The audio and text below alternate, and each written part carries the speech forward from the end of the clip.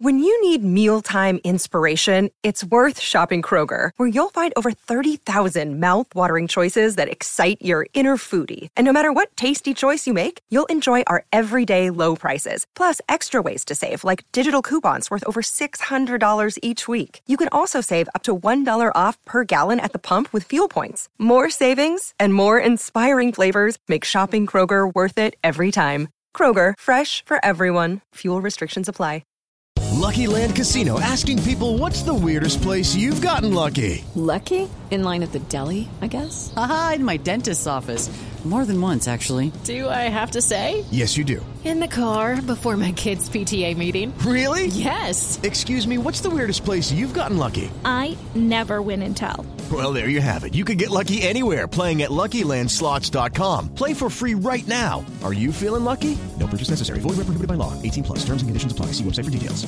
Hello, it is Ryan, and we could all use an extra bright spot in our day, couldn't we? Just to make up for things like sitting in traffic, doing the dishes, counting your steps, you know, all the mundane stuff. That is why I'm such a big fan of Chumba Casino. Chumba Casino has all your favorite social casino-style games that you can play for free anytime, anywhere with daily bonuses. That should brighten your day a little.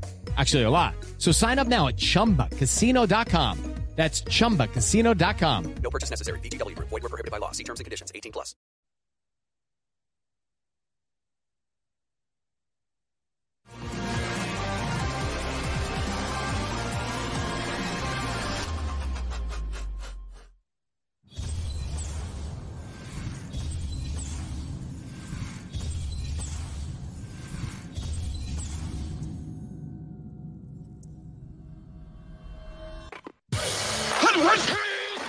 The Dave Hooker Show. A presentation of Off the Hook Sports. Objective insight, expertise, top guests. Available on YouTube, Apple, Spotify, and the Off the Hook Sports app. Download now for free. Also available on offthehooksports.com. I compute and obey. Now to Dave Hooker. Ready.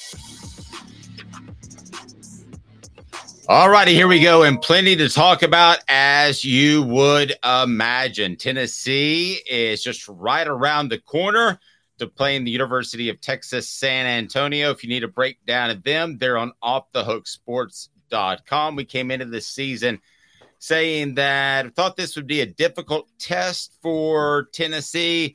Probably not nearly as much as we thought, but 5 players to watch for Tennessee and UTSA in the matchup on Saturday. Also, we'll rank the transfers thanks to Josh Ward, and he wrote about that.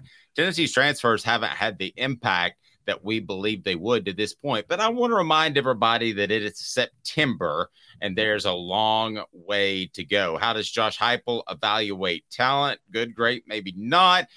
Jeremy Pruitt's recruits played well for Tennessee at times. Of course, we all know the Jeremy Banks situation. How many wins does Tennessee football need to maintain the momentum under Josh Heupel?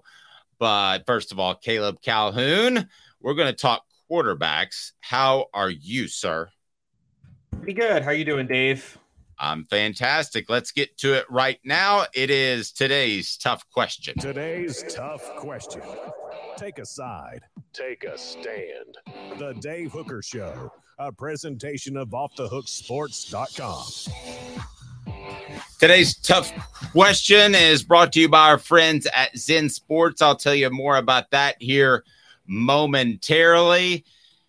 And it's pretty simple to me, and this hit me last night, and I wrote about it. It's on offthehooksports.com. Should Tennessee take a look at a guy named Nico Maleava against UTSA in meaningful snaps? I'm not talking about when the game's out of hand in the third or fourth quarter. I'm talking about playing a series or two in the first quarter or second quarter. Already, Tom says, yeah, but there are pitfalls that I want to discuss that come with this. So, Caleb, let me ask you first. You've read my column that just went up on offthehooksports.com. What say you about giving Nico some real time against UTSA? I don't think it's a good idea. I disagree with you, funny enough. And I'll tell you why. A lot of people disagree with me, so that's not unusual. For meaningful snaps, I played Gaston more before Nico Iamaleava this year. And I say that because you're still thinking, and we're going to talk a little bit later in the show about what Tennessee needs to do to maintain the momentum of the year of Josh Heupel this year, given how expectations have reset. But we're still talking about a quarterback who Tennessee has suspect O-line play. Nico Iamaleava is very, very brittle right now, given his size. I still maintain if you put him in for meaningful snaps, you're risking an injury that wrecks him for 2024, that will nag him for the rest of his college and even into his pro career. He's just not big enough. He's 6'6", 210. Now, some people say he's close to Hendon Hooker size. He is in weight, but if you guys remember, Hendon Hooker was still like 217, and he was only like 6'3". So and Hannah wasn't nearly as tall. Nico's a solid 6'6". Robert says need to reset our mojo. Let's talk about the pitfalls, because there are significant pitfalls that I thought about, and it's brought to you by Zen Sports. Zen Sports, the new sports book in Tennessee, revolutionizing the way you earn sports betting rewards. That means no more deposit bonuses that turn into deposit nightmares. On Zen Sports, what you see is what you get. And with their cash rewards program, you get a lot of cash. For a welcome bonus, earn an unlimited 5% cash back on your betting volume for your first 15 days when you sign up with the promo code HOOKED. That's right, unlimited 5% cash back. Keep betting and keep earning with up to 3% cash back on your betting volume every month after that, and refer friends to earn a percentage of their betting volume as cash rewards too. Zen Sports is bringing the cash back to Tennessee. So if you bet big on sports, you want to be betting on Zen Sports. Zen Sports betting just got better. And call 1-800-889-9789 for gambling problem. Must be 21 and over and in Tennessee to bet. All right, Gaston Moore, you can't play him. You're just wasting snaps and essentially conceding any sort of championship if you run him out there in any sort of meaningful game, especially in the first quarter. And I think Tennessee's going to beat UTSA significantly. So the question is going to be, when does Nico come into the game? It's not if. If it's a third quarter or fourth quarter, what does he really gain? Because that's not a real game time atmosphere if it's out of hand. You have to play Nico Iamaleava because Tennessee's not going to win a championship with Joe Milton. They're not going to win the East, which Florida could still lose 2 games, but they're not going to win the East by beating Georgia and Alabama. They're not going to sneak their way into a 4-team playoff. Now, if this were next year and this was a 12-team playoff, I would have a little bit more patience, but the time is now. You look at Tennessee's schedule, and maybe you would say to yourself, hey, this Tennessee team has a perfect opportunity to get Nico ready if Joe Milton struggles before the Texas A&M game when you have a bye week. Okay, make that argument if you want to. That's too late. That's too late. If Tennessee slips up against South Carolina, which because of injuries, because of number of issues, a lack of chemistry on the offensive side, and Joey Halsley can say all day that operationally Joe Milton is great, but no one is scared of Joe Milton's deep ball. No one is scared of Tennessee running the football right now because their top 2 offensive linemen for last year are gone. Their best offensive lineman is still on the shelf. So if I'm Tennessee, I am getting some real snaps for Nico. And if this team is so strong and so mature and has such great leadership, they need to take that in stride. That being said, I have certainly seen where a quarterback decision like this can splinter a team. That, however, is a risk I would be willing to take if I'm Josh Heupel. And I would see what I got out of 2 series with Nico. And then at that point, if I thought that they had to put him in the start the second half to beat UTSA, let's say that game's still close, then I'm making that move. And I would have unless Nico goes out there and bombs, I would have the same approach for the South Carolina game. The bottom line is there's a glass ceiling with Joe Milton. I don't know if there's a glass ceiling with Nico. And I think it's time for Tennessee to find out. I don't think there's a glass ceiling with Nico. I can tell you straight up right now, when Nico gets to the right size, I think Tennessee could be unstoppable with him at quarterback. Again, if you make this switch, Dave, look, we all agree that you're not thinking about this year at that point. You're thinking about next year because you don't think you're going to win a championship if you switch to Nico. Let's put that out there. Am I right? Not necessarily. No, I mean, I think that you could put Nico out there and get improved quarterback play, get Cooper Mays back, and you could potentially lose another game to Alabama and or Georgia and Alabama's not as good. Well, you just kind of throw those Alabama up there out of habit sometimes, Caleb, but Alabama's not that great. No, I think that Nico could come in, and if he's as good as people seem to believe, that he could come in and lead Tennessee through the rest of the season with just one more loss. So I think that, no, at this point, I would take the unknown. And you said that Nico's going to be good. We really don't. I mean, he could go out there and chomp the bit. I mean, there are non-gamers. I don't think he's going to be like that. But I would go out there and I would make that move to see what I had. Now, here's the cool thing about it. With UTSA, you're Josh Heupel. You can say, is there a quarterback controversy? And you just come out and say, no, we just wanted to give him a look in a real game atmosphere. Then you grade it. You come back the next week, and maybe you don't play him at all. Maybe he's not ready. As far as the long-term injury thing, listen, I mean, there aren't a lot of long-term injuries that take you out of games physically. Are you talking about him getting psychologically damaged? Well, them's the breaks, kid. I mean, that's what you signed up for. So you better be ready to go and not have a psychological dent if it doesn't go well. But I think it's time this week to take a look at Nico. Go ahead. What happens? Okay, say you talk about splintering the team. What happens if you put Nico in? He inevitably at some point, say he does get hurt, not for a career or anything like that, but just for this year. So you have to put Joe Milton back in. Well, not only do you put Joe Milton back in, so you're back to that glass ceiling you talked about, but you've also lost the team because as you talk about splintering the team. And I mean, because I think the likelihood of Nico getting hurt is so astronomically high, guys. I would bet on a likelihood that he would get hurt. Well, how many times did Joe Milton get hit last week, though? Joe Milton's a lot bigger. Well, no, I understand, but how many times did he get hit? He got hit a few times. I don't know exactly the number. I mean, he got hit on that interception he threw. I mean, again, they still did a lot of quick screens and draws and runs and things like that. So they tried to take away the chances for him to get hit. But I do think he got hit a couple of times at least. Well, no, he did, but so did Casey Clausen as a freshman. So did Eric Ainge as a freshman. Yeah, but that didn't split the team as much. And by the way, that Eric Ainge offensive line. One did split the team, the Ainge Clausen thing. Well, no, that was 05, not 04, though. Right. But talking about a quarterback controversy, here's the bottom line, Caleb, is Tennessee's not going to win a championship with Joe Milton at quarterback. I don't believe that's the case. I like him a lot, but I just don't believe that's going to happen.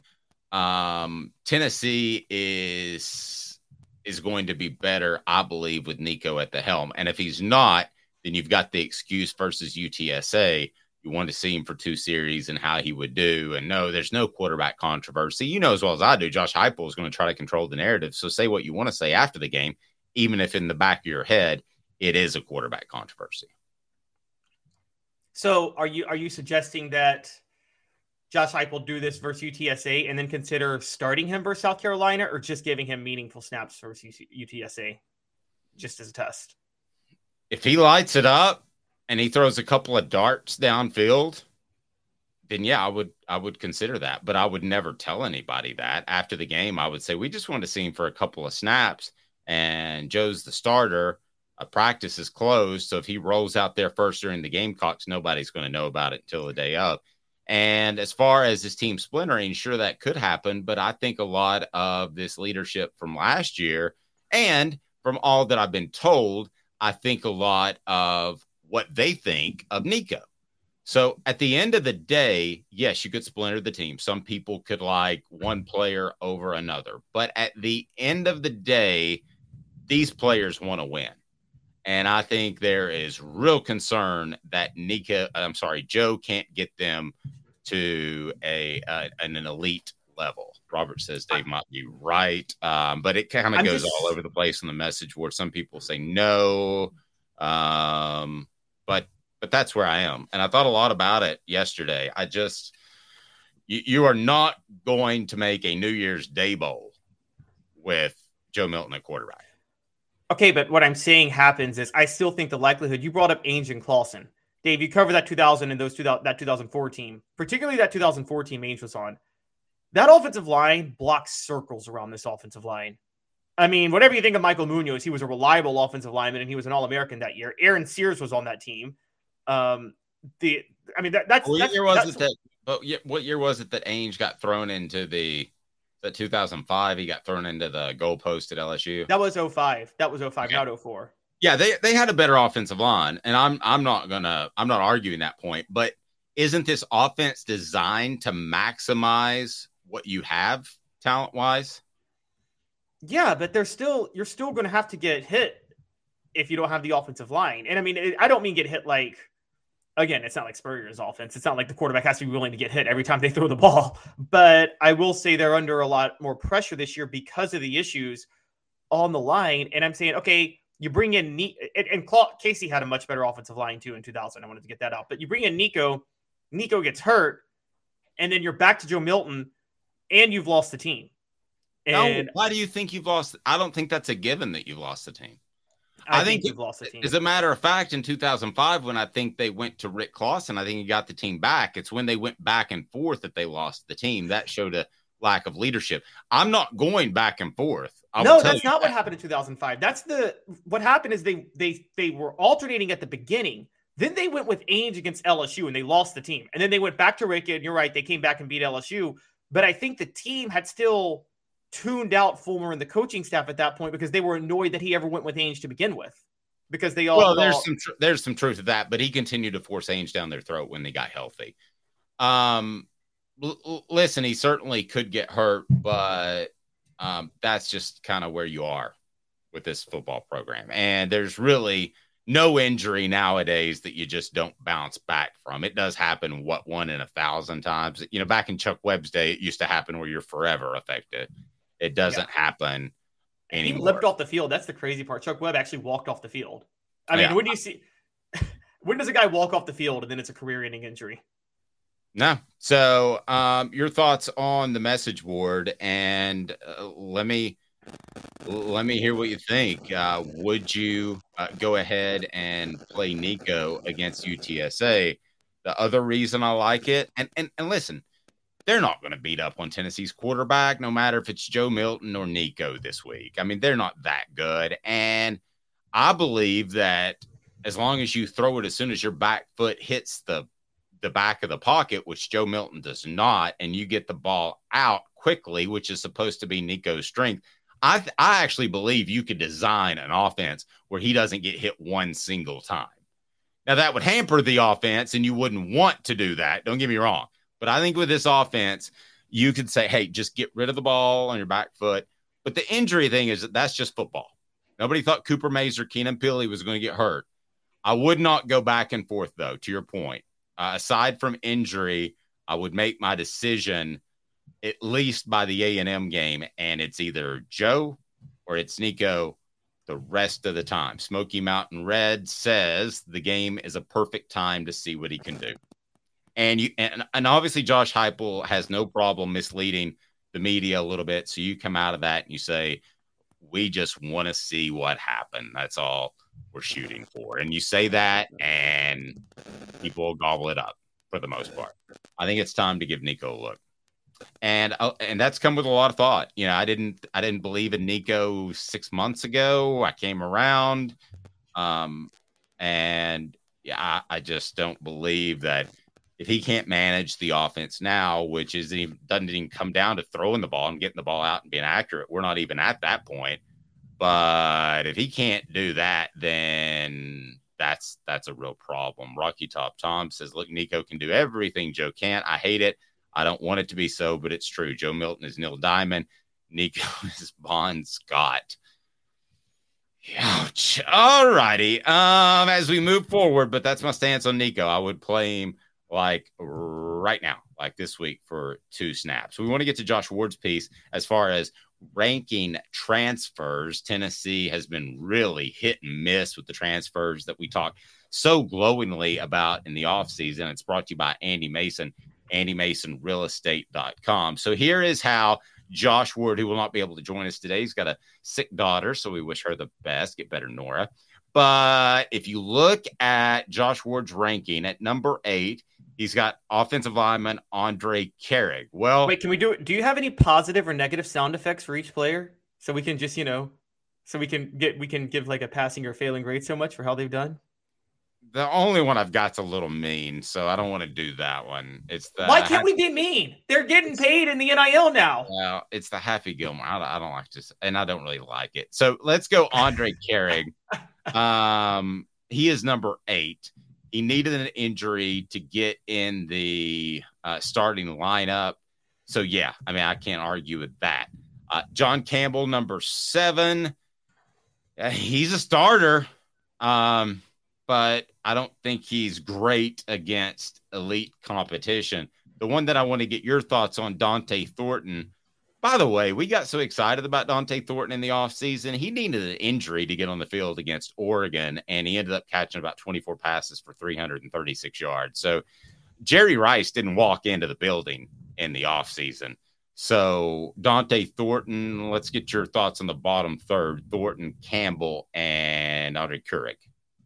All right, I'll go with each of them. Dante Thornton has been a total waste of potential, and I have to be honest, watching him now, Dave, I get you're going to say where Joe Milton was late on the throw, but the lack of effort that I see, Dante Thornton seems like a guy that has all the physical tools, but gives no effort whatsoever. I just see no work ethic at all in that guy. And I'm sorry, I hate to say that, but I'm seeing there are players like that, and Dante Thornton is what comes across to me as what you said James Banks was like in 2003, 2002, where he just doesn't care. According to Joey Halsley, he is an incredibly hard worker, but what's he supposed to say at a podium? He's going to say, this is why we need Spurrier. Spurrier would openly say he doesn't work that hard, like he did with Jadeveon Clowney. The issue I have is not his work ethic. I'm not at practice, but the issue I have is he is what he is, and that's Alvin Harper. Alvin Harper was a guy who ran the fly almost every time, the fly route at Tennessee, and definitely for the Dallas Cowboys. He caught those passes. He made an impact. He stretched defenses, but he was not Michael Irvin or one of the other guys that had an all-around game. So that's what Thornton is. So he's getting negated because defensive backs are rolling back into soft coverage. As far as the line, I just wanted to bring up, though, yeah, so Carrick has been a disaster. I'm going to call him an outright disaster. I don't know if you want to, but he's been horrendous. He should be embarrassed for how he played against Florida. Quite honestly, as a scholarship offensive lineman. Yeah, I have no problem with him being last on Josh's list. So that tells you how. Yeah. And John Campbell Jr., I'm so glad Josh put him there because everybody was high on him after that game against Virginia. And I felt like I was the only one saying, guys, laying an impressive block versus making basic mistakes and pre-snap penalties and on a fourth down and whiffing on a fourth down block, those are bigger deals. John Campbell, I'll say this with John Campbell. The effort looks there. I don't know if picking up the offense is there yet. That's the thing. I do think the effort's there with John. I just think he's having trouble picking up the offense. Which is somewhat understandable. It is September, but you expect these guys to be plug and play. And if they come from a totally different offense, which he did, which most of these guys did, maybe that's something moving forward with the transfer portal we need to take into account, as these guys may not be September players. So Dante Thornton at 6, Charles Campbell at number 5. Should be higher. Yeah, I got no problem with that. Keenan Pili, Josh put at number 4, and I think it's because the impact he would have had and based off his first couple of games. I would have actually had McAllen Castles probably at number 1. I don't think he affects the game as much, but as far as a hit or miss or somewhere in between, I think he was a big hit. But Josh had Gabe Judy Lawley at number 2, followed by Omar Norman Lott at number 1, who has had probably the biggest impact on the team. But as far as hitting on a guy, if I did it by that criteria, I would have Castles number 1. Tell me if that makes sense to you, Caleb. First, I'll tell you that AndyMasonRealEstate.com is your home to get real estate in the Knoxville area. AndyMasonRealEstate.com. And with Andy, you get the best prices, the best service in the biz. AndyMasonRealEstate.com. He's my realtor. He should be yours. So what do you make of that list? Any changes that you would make? Yes, I would have. I respect Gabe Jeudy-Lally. I think he struggled a little bit against Florida, so I would have him down. I do agree with Omar Norman Lott, and I still maintain he should not be suspended for UTSA. He was putting up a fight. The defensive tackle play has been solid. I'm with you on McCall and Castles. Charles Campbell is in my top 3 too. Those are the clear-cut top 3. Charles Campbell's been, again, he nailed a 42-yard field goal in the swamp last week. And John Campbell, again, after rewatching that game, the defensive tackles did their job last week. Tyler Barron, Roman Harrison, and James Pierce just didn't show up. And it's just that simple. So I do like Omar Norman Lott, and I'm with you. Macaulay Castles has been very good player. There was the penalty last week, but that was not a real penalty. That's one of the worst calls I have ever seen for a blindside block. So those are the clear-cut top 3. And I do think Peely would be number 4 would be in the top 3, but I got him at number 4 because he did look reliable against Virginia. And as Josh accurately wrote out, Peely's value is already seen just by how much Tennessee's struggling without Peely out there. They were I think he'd be number 1. I think so too. If healthy. I think he'd easily be number 1. And I think Josh kind of graded him on a curve because he has been out. And I'm totally cool with Josh doing that, but I think he kind of graded him on a curve a little bit. Overall, though, disappointment or positive for the transfer unit as a whole so far? Well, it's a negative. It has not panned out to this point. There's no question about that. But let me reset that after saying that. Should we look at transfers a little bit different? Should we really look at the guys that are they're going to step in and boom, they are absolutely going to be impact players from day one? Or should we look at them slightly different in that, hey, if you get them at a high level by the second half of the year or year number 2, that's good for a transfer. Do we have the bar set, not just you and me, but college football as a whole? Do we have the bar set too high? And think back to last year. So to me, the perfect fit and the perfect transfer is probably like a Jahmyr Gibbs, or if you want to go a Caleb Williams that hit the ground running from the get. But are we supposed to expect that out of every single guy? In the NFL, when they sign free agents, they expect that. They don't say, oh, you'll gel with the offense next year. No. Right. When you'll sign a free agent, you'll be great in 2025. Yeah. When the NFL signs a free agent, they're expecting help that year. And it's the same with the transfer. Dave, it's no different. The transfer is now, the closest thing to the transfer back in the day was junior college players. Did you ever take when did a coach ever take a junior college transfer not expecting them to start immediately? That's why you take. If a junior college player didn't come in and start immediately, he was a bust. That's a very good comparison. Exactly. Kenny O'Neill is the best example of that. Remember the 5-star receiver in the 07 class, the speedster, who came in and he was supposed to be a speedster, 5-star receiver. Struggling a little bit with Kenny O'Neill. It was to offset Robert Meacham because Tennessee didn't have a playmaker at receiver Eric Ainge's senior year. And he never beat out Lucas Taylor or Gerald Jones or anybody like that. And so it depends on what you expect, though. I'll say this for college kids. I do expect you to at least win your physical matchups, even if you're not winning the offense, picking up the offense. That's why I give John Campbell a break, but not Andre Carrick. Carrick is getting abused on just basic physical blocking matchups. Dante Thornton, it's not picking up the offense. It's Dante Thornton is not willing to go up to catch balls down the field. I'm sorry. That's shameful. That's despicable, particularly given all the NIL money that we know he took to go to Tennessee.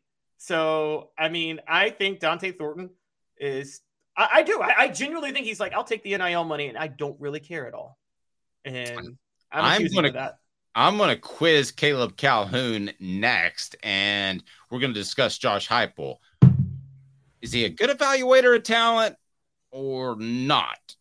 Based off our last discussion, you would say not, but those are transfers, and a lot of times transfers, like junior college players, happen for a reason. 2 minutes, Caleb Calhoun, Dave Hooker, Off the Hook Sports.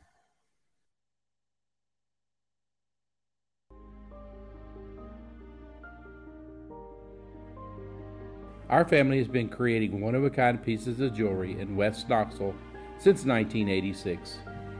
Each piece is a combination of unique processes that bring your idea to life. Every day in our shop, a truly special item with a story all its own is being manufactured in our facility, bringing the history and family sentiment into a whole new generation of life. We are grateful that you chose us to be Knoxville's best jeweler, a title that we value and respect. Because to me, being a jeweler and owning a jewelry store are not the same thing. I'm Rick Terry. I'm a jeweler, and we want to be your jeweler. Kingston Pike and Campbell Station Road in the heart of Farragut, and downtown on Gay Street right next to the Tennessee Theater. Hi, Mike Davis here with City Heating and Air, reminding you to always dare to compare. Our team provides quality local heating and air service, installation, and maintenance across East Tennessee. We use only the best equipment like American Standard heating and air conditioning for your residential, new construction, or commercial needs. Honesty, dependability, and customer satisfaction have been the cornerstones of our business since 1961. City Heat and Air. Dare to compare. These mountains hold and defend a spirit far better than moonshine. A drink that holds flavor that becomes necessity. A hard cider made and relished by folk who are as hearty as they are legend. A refreshment that can only be found in one place. With a taste that makes you say, give me 3 bottles of the good stuff. Tennessee Cider Company, where necessity can be found. Who's this guy? Hello, wizard. The Dave Hooker Show. Who? A presentation of Off the Hook Sports. What? YouTube, Apple, Spotify, and the free Off the Hook Sports app. Back to Dave Hooker. This comment from the message board, because we were talking about whether or not Nico should play against UTSA in some meaningful snaps. Rocky Top Tom says it's subjective. You could get it right with some and you don't with others. Coach Heupel is stuck on what Joe could do with a decent offensive line and a run game. He's absolutely stuck on him. It will ruin him. Well, it's not going to ruin him if he's off 1 year. I don't think his career is suddenly on hold. I think it's actually on a positive trajectory no matter what. But it does lead us to the question of how does Josh Heupel evaluate talent? The ultimate question when he was hired, and you would agree with this, Caleb, and it's brought to you by Campbell, Cunningham, Taylor, and Hahn, was can he recruit with the big boys? Well, I think the early returns are probably, they've had a top 10-ish class. I think you need to have a top 5-ish class, but they've had a top 10-ish class. So, Caleb, I would say probably he can. And I think there are questions about the evaluations of Tennessee's transfers, which we did get into, but I want to get into that a little more. It's 4 Downs, and it's brought to you by our friends at Campbell, Cunningham, Taylor, and Hahn. 4 Downs. 4 questions. 4 answers. The Dave Hooker Show. 4 Downs. A presentation of OffTheHookSports.com. All righty. Heupel's best pickup. Heupel's best proven pickup. How does he evaluate talent? All of that and more as we get to 4 Downs. And Cooper Mays, what should people do? Cooper Mays here. Hit like and subscribe. Please do that. And also, if you can, be sure and let me have you give us a review on Spotify or Apple Podcasts, wherever you are. We really appreciate that. Like and subscribe. Turn your notifications on. What down is it, Coop? Coop here. First down. All right, first down. Heupel's best high school pickup, not a Jeremy Pruitt player, and there still are some, because everybody gets like 38 years to play college football nowadays with COVID. But Heupel's best pickup, proven, so you can't go Nico, is whom? You do know that you totally messed up my game when you said his best high school pickup, right? Because I was about ready to go Brew McCoy. And we can do that too. Hold on, we'll get to that. But you just ruined me. You disgust me, Dave. His best high school pickup to this point is James Pierce. It's James Pierce. I think it's James Pierce. I think it might be Arian Carter one day. So I'll go with those. Well, Arian Carter and Dylan Sampson. It'll be both of them one day. Well, you have to give Squirrel White. So do we want to say kind of a top quattro? I can't go Squirrel White yet. All I got with him for meaningful play is the bowl game, and the bowl game didn't happen, and I was right, and you and Jimmy Hyams and everybody else was wrong on that because I told you it didn't happen. It happened in your head. You dreamed it, and that's all we got with Squirrel White for meaningful snaps so far. Well, I personally take bowl games with a grain of salt. So I'm not sure that I was quite as far on that side as you were. It was bowl games are illusions, literally illusions. You're not watching a game, guys. Yeah, and the thing that was weird to me is it was almost like they wanted to get Cade Klubnik some different looks, and they were trying out stuff. It was almost like a spring game for them. Look at me. I have no contacts, no glasses. Why? Campbell, Cunningham, Taylor, and Hahn. Enjoy life when you see better. Local vision service for LASIK, cataract surgery, and regular eye examination. ccteyes.com, or look in the comments below. ccteyes.com. Local vision. What down, Coop? Cooper Mays here. Second down. All right. Who's their best transfer pickup? Has to be Brew, right? It's Brew McCoy. This is obvious. It's Brew McCoy. I don't even know who's second. I mean, Charles Campbell. It may end up being Gabe Judy Lawley because he's a utility guy. Castles, but no. Look, I can't really. It would have been Keenan Pili. Pili would have at least been in the conversation, I believe. Yeah.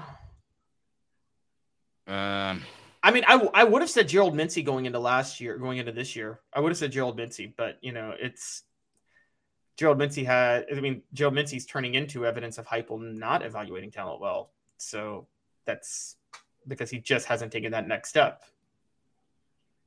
Okay, fair enough. Let me ask you this: the best pickup that now I want to talk about a guy that has not even been on the field. So this is purely a recruiting question.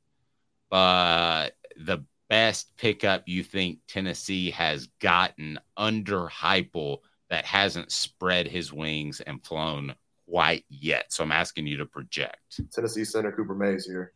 Third down. And that's third down. That one's another easy one. It's Nico Iamaleava. Nico Iamaleava is going to be the savior for Josh Heupel because I don't want to say he landed in his lap, but with NIL, he landed in Josh Heupel's lap the way Tim Tebow landed in Urban Meyer's lap. Okay, I'll give you Nico because I knew you were going to go in that direction. I will say the Okoye kid who plays tight end and Ethan Davis who plays tight end deserve to be in that conversation.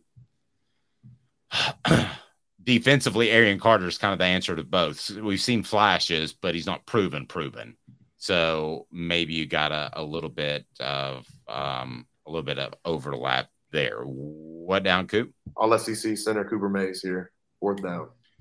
So it sounds like we're saying that talent evaluation and recruiting is a concern.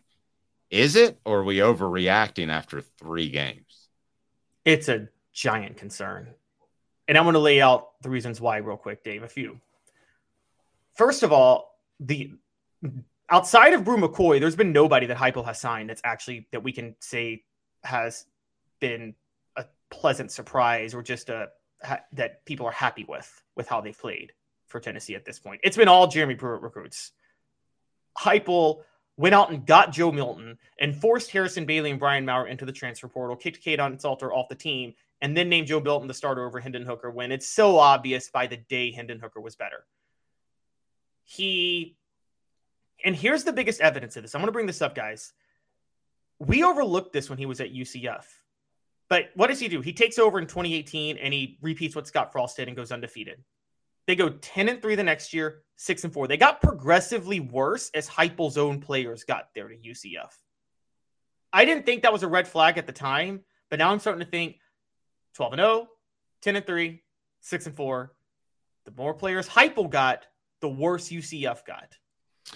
Well, here's what I think. I think they never got elite players, and I think because they're UCF, and I think they depended on Heupel's scheme offensively to overcome that. I do think that he'll be okay long term, and it's because of the Carters of the world and the Ethan Davises of the world that he won battles with against big time competition. I mean, Arian Carter could have gone wherever he wanted. So could Ethan Davis. So I really think that his talent evaluation is going to prove to be okay. I think he got a little enamored with the transfer portal. And I think in retrospect that at Tennessee, in order to grow organically, I used to work in digital marketing. So the difference between growing organically, like when you search something on Google, this, is it comes up on a Google page. If you have the Google ad, that's like a transfer portal player. You can put the ad up there and it shows up, but it doesn't mean that it's the best service over time for those people that show up with high ratings on a Google search. So I think it's somewhat like that. Was that a good analogy or a terrible one? No, that's a great one. But Dave, I got to push back only with I get what you say with the UCF players, but this. Evaluating is much, much harder as you get to the lower levels. Like your ability to evaluate is more important if you're at like a UCF versus if you're at Tennessee, because and this might save Josh Heupel. I'll say this.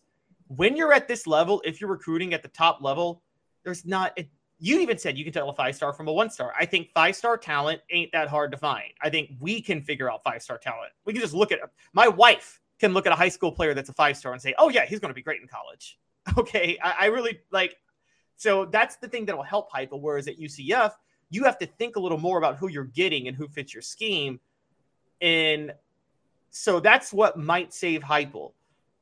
But yeah, I think it's pretty clear at this point that his talent evaluation is lacking. He hasn't proven anything yet as far as a talent evaluator. And the only reason and by the way, before you say Brew McCoy was an obvious talent. He just had off the field issues. No, you're right. But I'm going to say that I think there are a couple of guys. I don't like Willie Martinez particularly as a secondary coach, but I'll tell you that I think he's a good talent evaluator. I think Rodney Garner is a good talent evaluator. And I think they determine what is a 3-star in an analyst's mind and what should be a 4-star. And I think that they're pretty good at that. And I think that's why you've seen the Pierces of the world and the Ethan Davises, which we haven't seen yet. But the Pierces of the world, the Arian Carters, start to filter up in the depth chart. I just think that Tennessee was darned and determined to load up on transfer portal guys, and that's the ones they missed on. And I said this before this week. I'd rather have the guy like McCallan Castles that is at UC Davis and is starring there and appreciates the new role and what he's able to get than a guy like Dante Thornton, who only started 3 games last year, and we all got excited about him because he looked a little bit like Randy Moss. But he only started 3 games last year, and it was because of an injury in front of him. And he ended up with 30-some-odd catches for 300 yards and just 1 touchdown. Was he a cast-off from Oregon?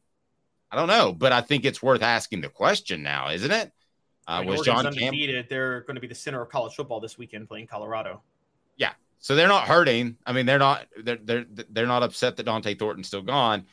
Was John Campbell a cast-off? I don't know, but I can empathize in Josh Heupel's position because you don't get 3 and 4 and 5 years to rebuild a program, especially with what Deion Sanders is doing nowadays, that we're going to get to. And he felt like he had to plug holes now and keep the momentum going in what you could argue would be a down year. I mean, Tennessee lost their two best offensive linemen from last year. They lost the Biletnikoff Award winner. They lost their quarterback. And we just rolled into this year saying everything's going to be great. Guys, this could be a bridge year. This could be a bridge year to get the Pierces more play in the world, to get the Carters more play, to get the Nicos more play, even though you disagree with that, and get an offensive line set and ready for the 2024 season. That is not outside the realm of possibility that this is a bridge year. I think a lot of that determines what happens at the quarterback position. And this is what Caleb brought up. I'm like, what the H? I mean, goodness gracious, Caleb's throwing heat. What the? What was he thinking? Release the hounds. The Dave Hooker Show. Keep cool. A presentation of OffTheHookSports.com. Portions of the program brought to you by Rick Terry Jewelry Design. They want to be your jeweler. Looking for affordable game day jewelry? How about the Fire Opals, a Tennessee tradition? RickTerryJewelry.com, RickTerryJewelry.com. It is right down there, so click on it and know that they've got the Fire Opals, very affordable, and your lovely missus will look fantastic on game day. So I have a list of SEC teams, and we're going to play a little game that I like to call Hank or Tracy. Hank Kingsley will say, "Hey now," if the answer is affirmative. That was a little too loud. Tracy Morgan will say, "That's crazy," if it's negative. So Deion Sanders, who Caleb said was maybe a little bit of a showman. I don't want to put words in your mouth, but he didn't remember one of his players' names, and you took him to task for that. But I think, Caleb, you still have respect for what he's been able to do in a short time there, even if it's a flash in the pan. We shall see. So I'm going to ask you, of these SEC teams, who would trade their guy for Deion right now? I mean, right now. And I'm going to start in the West, and I'm going to go with Auburn. No, they wouldn't. They've got Hugh Freeze. I agree. They just got Hugh Freeze. That's the direction they went. They could have probably gotten Deion Sanders if they wanted to. LSU. No, they got Brian Kelly. That's crazy. I agree. That's crazy. Ole Miss. That's crazy. I think they like Lane Kiffin more than he likes them. Yes, I agree. I think they like Lane Kiffin. But Deion back in Mississippi may work, and Deion at Ole Miss, I mean, it wouldn't be much different, honestly, Deion to Lane Kiffin. But, yeah, I think they'll stick with Lane Kiffin. I think they'd be better. Arkansas. Yeah, they take Deion in a second. And also, Jerry Jones and Jimmy Johnson played at Arkansas. Well, Deion didn't play for Jimmy Johnson, but Jerry Jones played at Arkansas. Yeah, Jerry Jones and Jimmy Johnson were on the same team. And so was Barry Switzer, I think. Was on that I think team. he's a little bit older. So okay. As far as Arkansas, we mentioned Arkansas, Texas A&M. Yes, if they could get rid of Jimbo Fisher's buyout in a heartbeat. Hey now. Yes, I agree with that. Mississippi State. Yes. Hey now. Agree with that. All right, let's go to the we didn't mention Alabama.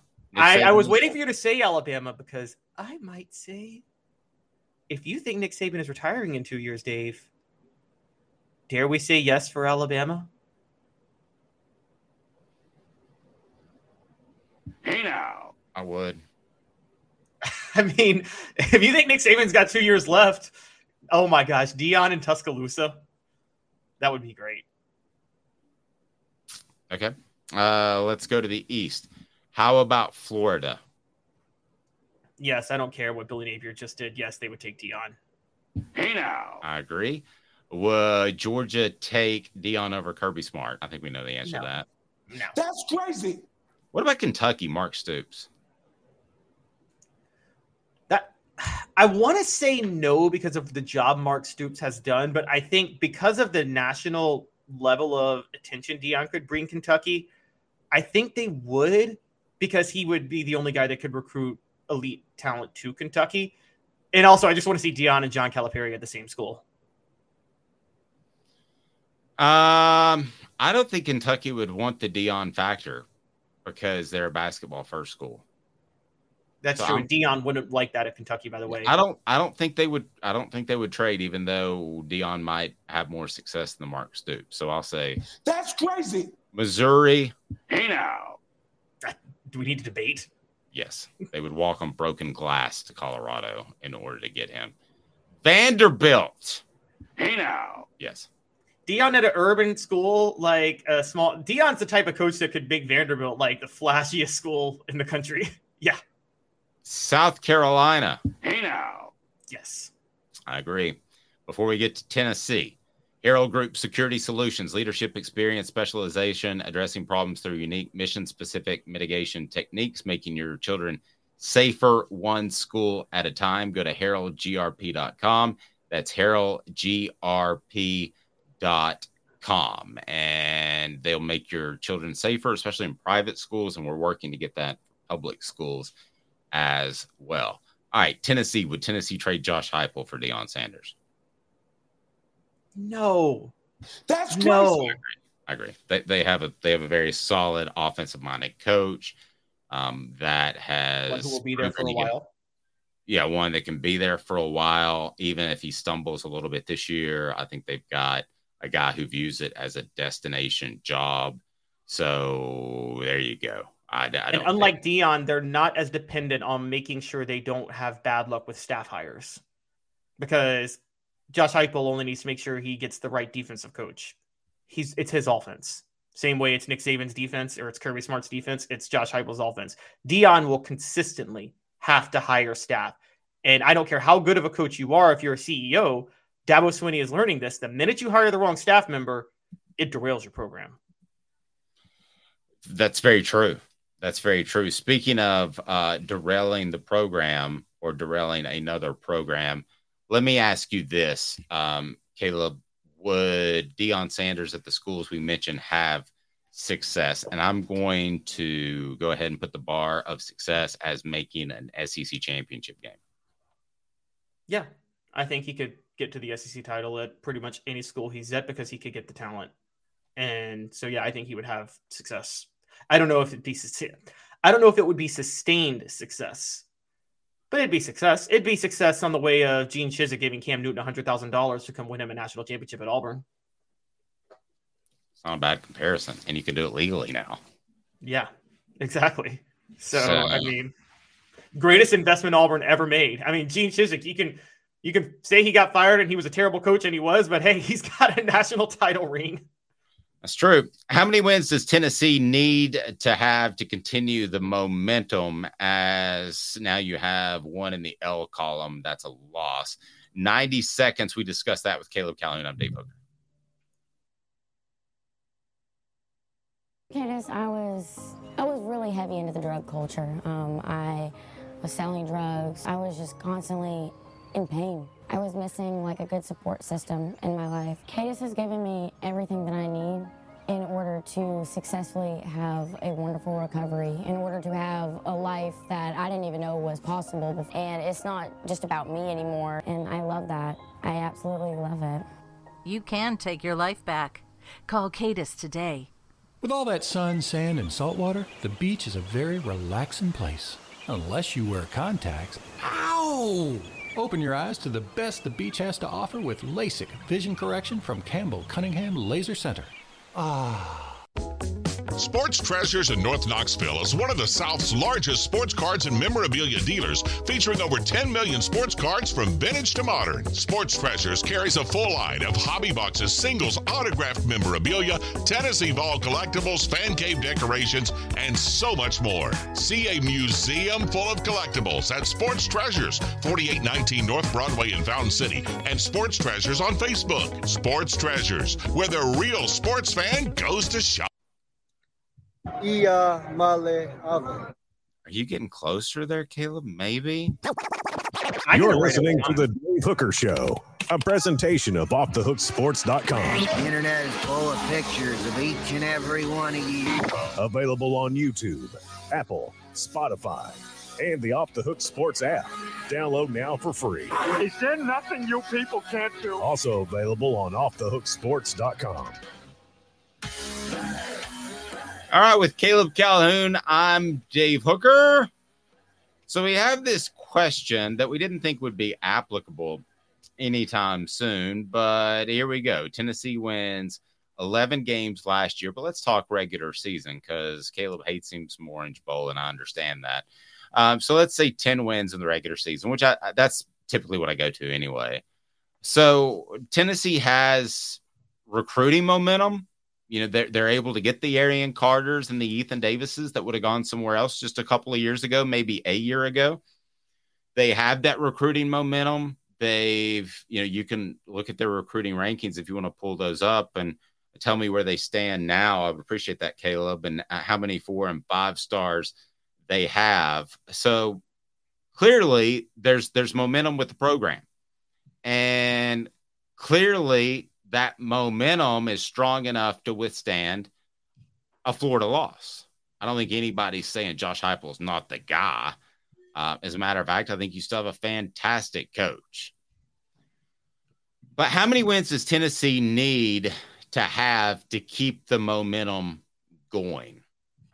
Obviously, 10 would still do it, and that would be a monumental win considering their quarterback issues and the injuries that they have had, which have been just to 2 of the worst players that you could have injured. And I'll leave it at this. I think Tennessee could win as few as 8 games and still have momentum if the quarterback play gets better. Either my way, Nico, or your way, Joe steps up to the plate. I think the concern is if Tennessee slips to 7 wins and the quarterback play is really, really bad. Because then some of the skill position players aren't going to want to come. Your defense is not going to look good, and it's this vertical attacking defense, and you're not going to have that. So I say that Tennessee can still have momentum and really unaffected momentum by 8 wins and a strong close, which the schedule would open that up, that possibility, a strong close of quarterback play. You? I think 8 wins. I'm with you. I think 8 wins could keep Tennessee's momentum, but I think to be safe, they need to be 9-3. I think they need to win every game the rest of the way outside of Alabama and Georgia. I'm just going to be honest with you. I think they need to win every other game the rest of the way. And that includes part of this is who they beat, right, Dave? A lot of this is who you beat, because last year when Tennessee lost to South Carolina, that wrecked them on the recruiting trail. So I'm just going to say this now. Tennessee has to beat South Carolina next week. I don't care what they do the rest of the year. They can't lose to South Carolina a second year in a row. That will derail momentum like nobody's business. Tennessee, this is the most something to gain, most to lose game Josh Heupel's ever coached in his career at Tennessee is next week against South Carolina. If they don't win that game, they're in big trouble because South Carolina already has some recruiting momentum against Tennessee. So they have to beat South Carolina. I still think they should beat Texas A&M because Texas A&M is going to start coming apart at the seams. So the question becomes Alabama, Georgia losses. Can they maintain against Missouri and Kentucky on the road? I think they got to beat both of those teams. I think they need to go 9-3, but I think they can withstand 8-4, but they cannot withstand losing to South Carolina. Period. End of story. So yours is not just who they lose to. Yours is not just number of wins. It's who they lose to, right? Yes, it's who they lose to. They can't afford losing to South Carolina. Wow. I hadn't really placed it like that. So if they lose to, I said 8 wins. Can I change mine? Can I change it to 9? So if they lose to Florida with quarterback issues, they lose to Alabama on the road, and they lose to the defending national champion, Caleb, I'm going to say 9. I'm going to change my answer to 9. If they were to lose those 3 games, you don't want to lose to the big 3, but I would say that it would take 9 because 8 would involve a South Carolina, a Missouri, a somebody else. So And you that- think a Missouri and or that would Kentucky look a loss lot- would be too devastating on the road this year, given the fact that both are top 25 caliber teams looking at it right now? I'm Both going to of them. say if it's 9 and they lose to Florida, Alabama, and Georgia, the recruiting momentum and all the momentum of the program's perfectly fine. I'm going to say if it's Florida, Georgia, and Missouri or Vanderbilt at the end of the year, then you've got a problem. But I will say this, from covering recruiting for 20 years, kids don't usually put too much on one game. But I'm going to stick at 9 if I can. Okay, so we're both at 9-3. I'm with you. I think 9-3 is where you need to be. And for the record, Clemson went 9-3 in 2014 in the bridge year. And I keep comparing this year to Clemson's 2014 year, which was a bridge year. And Clemson did go 9-3 that year. I do think, to your point, Dave, I do think Deshaun Watson actually did finish the season that year at Clemson, didn't he? Didn't he end up taking the starting job from Cole Stout? I could be wrong on that. Or did Cole Stout get hurt? I think so. I think they kind of shuffled back and forth for a second. I think they did too. You're right. And so maybe that does happen. But yeah, I think 9-3 is where they need to be. Look, South Carolina and Texas A&M is the first step. I think they should be Texas A&M, but they got to go all in on South Carolina. Heupel needs to literally pull out everything he's got because you can't lose to South Carolina. You just can't. And Missouri and Kentucky, those are going to be tougher because Missouri won't because they don't really have a fan base. But I will say, Dave, Kroger Field can get loud at night when they're playing a big time team and Kentucky's playing well. It can actually be a tough place to play. Yeah, but also Kentucky can self-check out. Do the Kroger thing that I did there? Yes, well played. Yeah. Yes. I want to say this. Anyway. Kentucky probably has. You don't think about it because they're a basketball school, but they've got one of the best fan bases in the SEC. I mean, they show up for football games, and they are loud and raucous. Totally. Considering wins and losses, I think South Carolina is the best fan base. Mm-hmm. I think Kentucky might be second, and I'd have Auburn somewhere in there because they don't win a lot of championships, but that's one of the loudest places to play. I will tell you, I was blown away. No, but I think Kentucky's very impressive. The premier hemp dispensary online with a wide variety, great selection, and strict standards to ensure you only receive the best in CBD and Delta products. Please go to hemphousechat.com, hemphousechat.com. Use the promo code HOOKED for 10% off. That's the promo code HOOKED. But when I look at this Tennessee football team, do I think they'll win 9 games? I do, because an Alabama win with the problems they're having wouldn't surprise me. And I think they'll be favored in the rest of their games other than Georgia, won't they? Yeah, I think so. Let's also put this out there. You know this about being about spoiled fan bases, Dave. Alabama may not be the road game people think it is. If Alabama loses another game, I think their new student body has expectations so high, apathy may creep in for them if they're not in a playoff race, because they've been.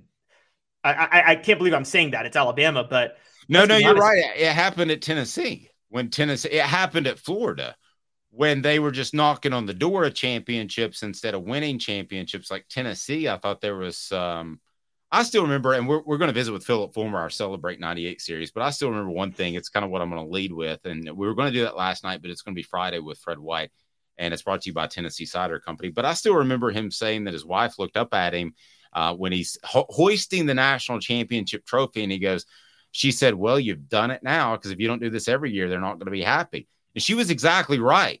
So in 2000, they started to get, and then 2001, you lose the SEC championship game when you should have won it. They're like, oh my gosh. And then it really, pardon me, went off the rails. Same thing for Steve Spurrier, who left Gainesville saying 10 wins just isn't enough. So could I see that happening in Alabama? Yes. As a matter of fact, I will tell you that will happen at Alabama. Maybe not this year, but whenever Nick Saban retires, they're not just going to go pick up another Nick Saban. They might pick up a Mike Shula, or they might pick up, one of the goofballs that they had between Stallings and Saban. And yeah, I mean, it actually was before Stallings because they had like Bill Curry and Stallings won a championship. That's true, but basically that they kept looking for Bear Bryant disciples. There was that joke at the time, how many Alabama fans does it take to change a light bulb? And it was one, but it takes 10 others to sit around and talk about how the Bear would have changed the light bulb. And I mean, that was basically Alabama coaching hires. It was he's got some Bear Bryant ties. So I've never heard that joke, but it makes me smile. It makes me smile. It's funny you bring up. I wanted to mention the Fulmer thing. You know what really stood out with me with that? So the 98 national title Tennessee wins. They go back to the Fiesta Bowl in 99. Do you remember how much Nebraska fans just punked Tennessee fans at that game? Like Nebraska had 3/4 of the stadium at the Fiesta Bowl in 99. Yeah, Tennessee fans just didn't. They didn't. Yeah, Tennessee fans didn't bother to show up. And it was the same trip when you played for it would have been the 2000 Fiesta Bowl, but 99 season. But I know because I saw Billy Idol at Y2K at December the 31st, 1999 at 11:59. But it was the same trip for a lesser game. That's the one bowl trip I gave Tennessee a complete pass on. I mean, you played for national championship in the same area. It's an expensive trip. If you've ever been to Phoenix, you better get your ATM card out fast. You do realize that in 2001, though, is why Tennessee, after losing to LSU, was stuck going to the Citrus Bowl when Florida got the BCS invite.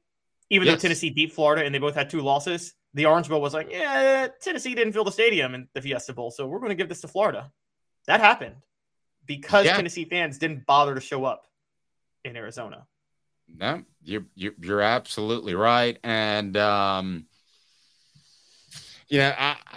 just think that I think 9's your magic number. No matter how you get to 9, the momentum doesn't stop, especially if you have quarterback issues. But it seems like everybody has quarterback issues. So I'm not ruling out a possible upset of Alabama or Georgia in November. Quarterback issues. But now somebody else says, somebody's kind of calling you out a little bit here. It's Tom says, John C., that's what everyone said about us going to Florida last weekend. You think for one second that Alabama is not going to decimate us the way we're playing? Yes, the way they were playing Saturday, yes. But I don't know that they're going to be playing that way in the third Saturday in October. Yeah, and Florida also is probably a little more appreciative of what could be possible now than Alabama is, because Florida hasn't been winning national championships 10, 12 years in a row. Look, that derails expectations. I mean, Billy Donovan couldn't fill a 10,000-seat arena after his second national title because Florida was just never able to rematch what they did there. I mean, that's natural. That's what happens. I will say I underestimated Florida fans last week, just like I underestimated Georgia fans last year. I got to stop doing that. You bring up South Carolina. South Carolina fans didn't cost Tennessee that game because the offense was moving the ball fine. It was just a defensive collapse. But there were a lot of things that went in the South Carolina game. Like you remove the Clemson Orange Bowl. I almost removed the Clemson game from how I view last year. I'm sorry, the South Carolina game from how I view last year because of the off-field issues leading into the game. I mean, it's a lack of maturity. I still judge the team off that, but as far as their play, I don't think they were suddenly figured out in any stretch of the imagination. And I'm not sure that if Hendon Hooker doesn't stay healthy and doesn't go down with the ACL tear, that they don't make a game of that. I was certain they were still going to come back 3 scores in the fourth quarter. But yeah, I agree. I think so. 9 wins, I think is fair. Missouri and Kentucky is going to be tough, but not Missouri has no fans, but you just never know what you're going to get with that program. But they should, Tennessee and Kentucky is like Tennessee and Florida, but the reverse. Tennessee doesn't lose to Kentucky.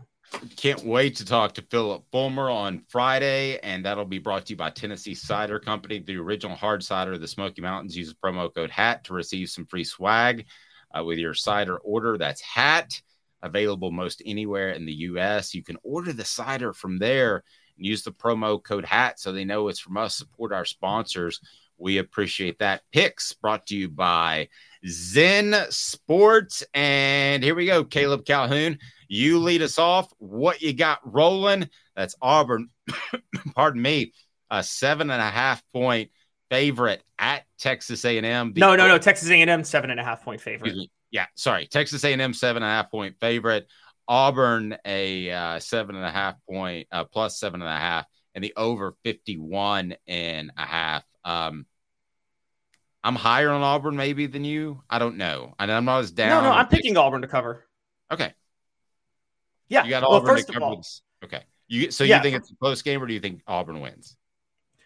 I said take Auburn money line, but yeah, I got Auburn plus 7.5. By the way, just want to point out 13-9 last week, but 3-0 on our best bets, meaning we're 7-4 on the best bets, the locks of the year. So if you listen to me, you're making money. Pretty strong. I told y'all that Florida game would hit the under.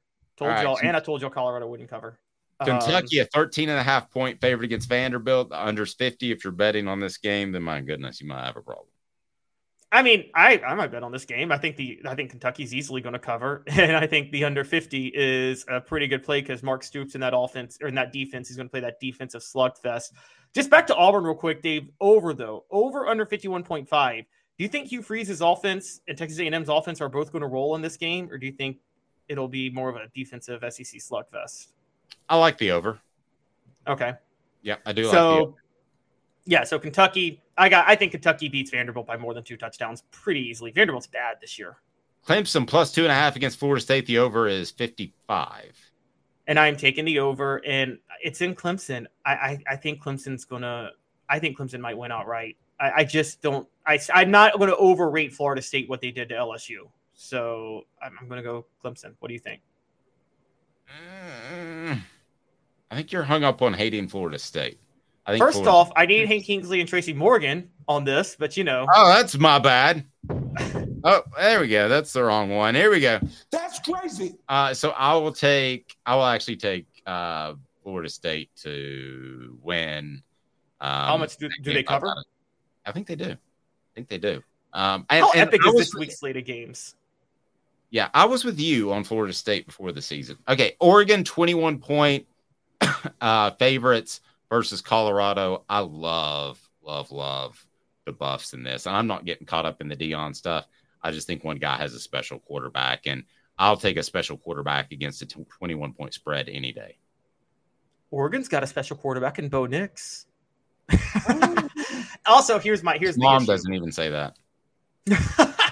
Shedeur Sanders. Colorado doesn't have an offensive line. Oregon, with Dan Lanning as head coach, is going to focus on bringing pressure constantly that Colorado has not yet seen. And Shedeur Sanders hasn't really shown any mobility yet in the pocket. So that's why that plus Oregon playing at home.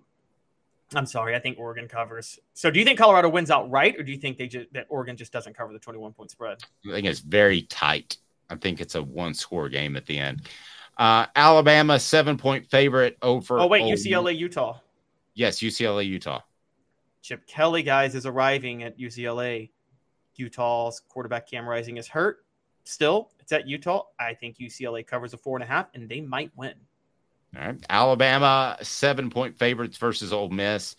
I think this is closer than 7, so I think I'm different with you there. I think the defense is back. I think Alabama covers because of the defense. So the game hits the under 54.5. I'm seeing like 24-10 Alabama. Okay. I want to get Tennessee last. Arkansas, 17.5-point dogs at LSU. I think LSU plays really well this week, but you've got Arkansas. Yeah, I think Arkansas covers because this is just a rivalry game. And so I think that these games are always kind of close. So I think after last week, BYU, I think LSU might overlook Arkansas a little bit. They'll put up a fight. The offenses will both score a lot. So take the over 55. But I think Arkansas does cover the 17.5 spread, even though LSU wins. Washington State +3 versus Oregon State. Guys, think of these are the 2 remaining teams in the Pac-12 that haven't gotten anywhere, and it's 2 undefeated teams. Washington and Oregon are undefeated too. But still, Washington State, Oregon State, this is one of those Pac-12 games you're going to want to watch late at night. Okay? Washington State's going to not just cover their 3-point underdogs. They're not just going to cover that. They're going to win outright, take the over. There's a Heisman candidate at Washington State named Cameron Ward. Michael Penix is getting all the hype in the state. Washington State's got their own Heisman candidate right now. Picks brought to you by Zen Sports, the new sports book in Tennessee, revolutionizing the way you earn sports betting rewards. That means no more deposit bonuses that turn into deposit nightmares. On Zen Sports, what you see is what you get. And with our cash rewards program, you get a lot of cash. For a welcome bonus, earn an unlimited 5% cash back on your betting volume for your first 15 days when you sign up with the code HOOKED. That's promo code HOOKED. That's right, unlimited 5% cash back. Keep betting, keep earning with a 3% cash back on your betting volume every month after that. And refer friends to earn a percentage of their betting volume as cash rewards too. Support our sponsors. Get that Zen Sports app. Zen Sports bringing the cash back to Tennessee. So if you bet big on sports, you want to be betting on Zen Sports. Zen Sports betting just got better. Use the promo code HOOKED. Again, HOOKED. For more cash back. Gambling problem? Call 1-800-889-9789. Must be 21 or over. And in Tennessee to bet. I'm going to jump forward to your best bets of the week. You have 3 of them. Tell me why these stand out before we get your call on Tennessee. Or do we want to save Tennessee for a Friday? Let's just call it today. Okay. Give me your best bets. It is you. So I've got Washington State, like I said, +3 versus Oregon State. Oklahoma, more than 2 touchdown favorite at Cincinnati. I like that. I think they'll cover. I think Cincinnati's not the same team without Luke Fickell. So that's my best bet. And Colorado and Oregon, the under 70.5. Like, sorry, they're not scoring 70.5 points. So the under. So of those, I will tell you this, that the only one I disagree on is Colorado and Oregon. I think that'll be the over 70.5. And I know that's a lot of points, but yeah, Shedeur Sanders. It's so funny to think about where we were 2 years ago to say, hey, they've got Deion Sanders' son and Bo Nix. Because Nix was at Auburn and Sanders' son was at Jackson State. We didn't know who he was. That's so true. You're right. Have you thought about how bizarre that is? This is going to be a great Big 12, Big 10 matchup. Exactly. Yeah, they're not even one of the conferences doesn't exist from 2 years ago. He's Caleb Calhoun. I'm Dave Hooker. This has been a presentation of Off the Hook Sports. Don't forget Sports Treasures. Follow them on Facebook, carrying over 5 million sports treasures and so much more. Follow on Facebook for the best sports memorabilia updates. They're awesome. Sports Treasures TN on Facebook. Sports Treasures TN. He's Caleb. I'm Dave. Off the Hook Sports. Hello, it is Ryan, and I was on a flight the other day playing one of my favorite social spin slot games on ChumbaCasino.com. I looked over at the person sitting next to me, and you know what they were doing? They were also playing Chumba Casino. Coincidence? I think not. Everybody's loving having fun with it. Chumba Casino is home to hundreds of casino-style games that you can play for free anytime, anywhere, even at 30,000 feet. So sign up now at ChumbaCasino.com to claim your free welcome bonus. That's ChumbaCasino.com and live the Chumba life. No purchase necessary. VGW. Void where prohibited by law. See terms and conditions. 18+. With the Lucky Land Slots, you can get lucky just about anywhere. This is your captain speaking. We've got clear runway and the weather's fine, but we're just going to circle up here a while and get lucky. No, nothing like that. It's just these cash prizes add up quick. So I suggest you sit back, keep your tray table upright, and start getting lucky. Play for free at LuckyLandSlots.com. Are you feeling lucky? No purchase necessary. Void where prohibited by law. 18+ terms and conditions apply. See website for details.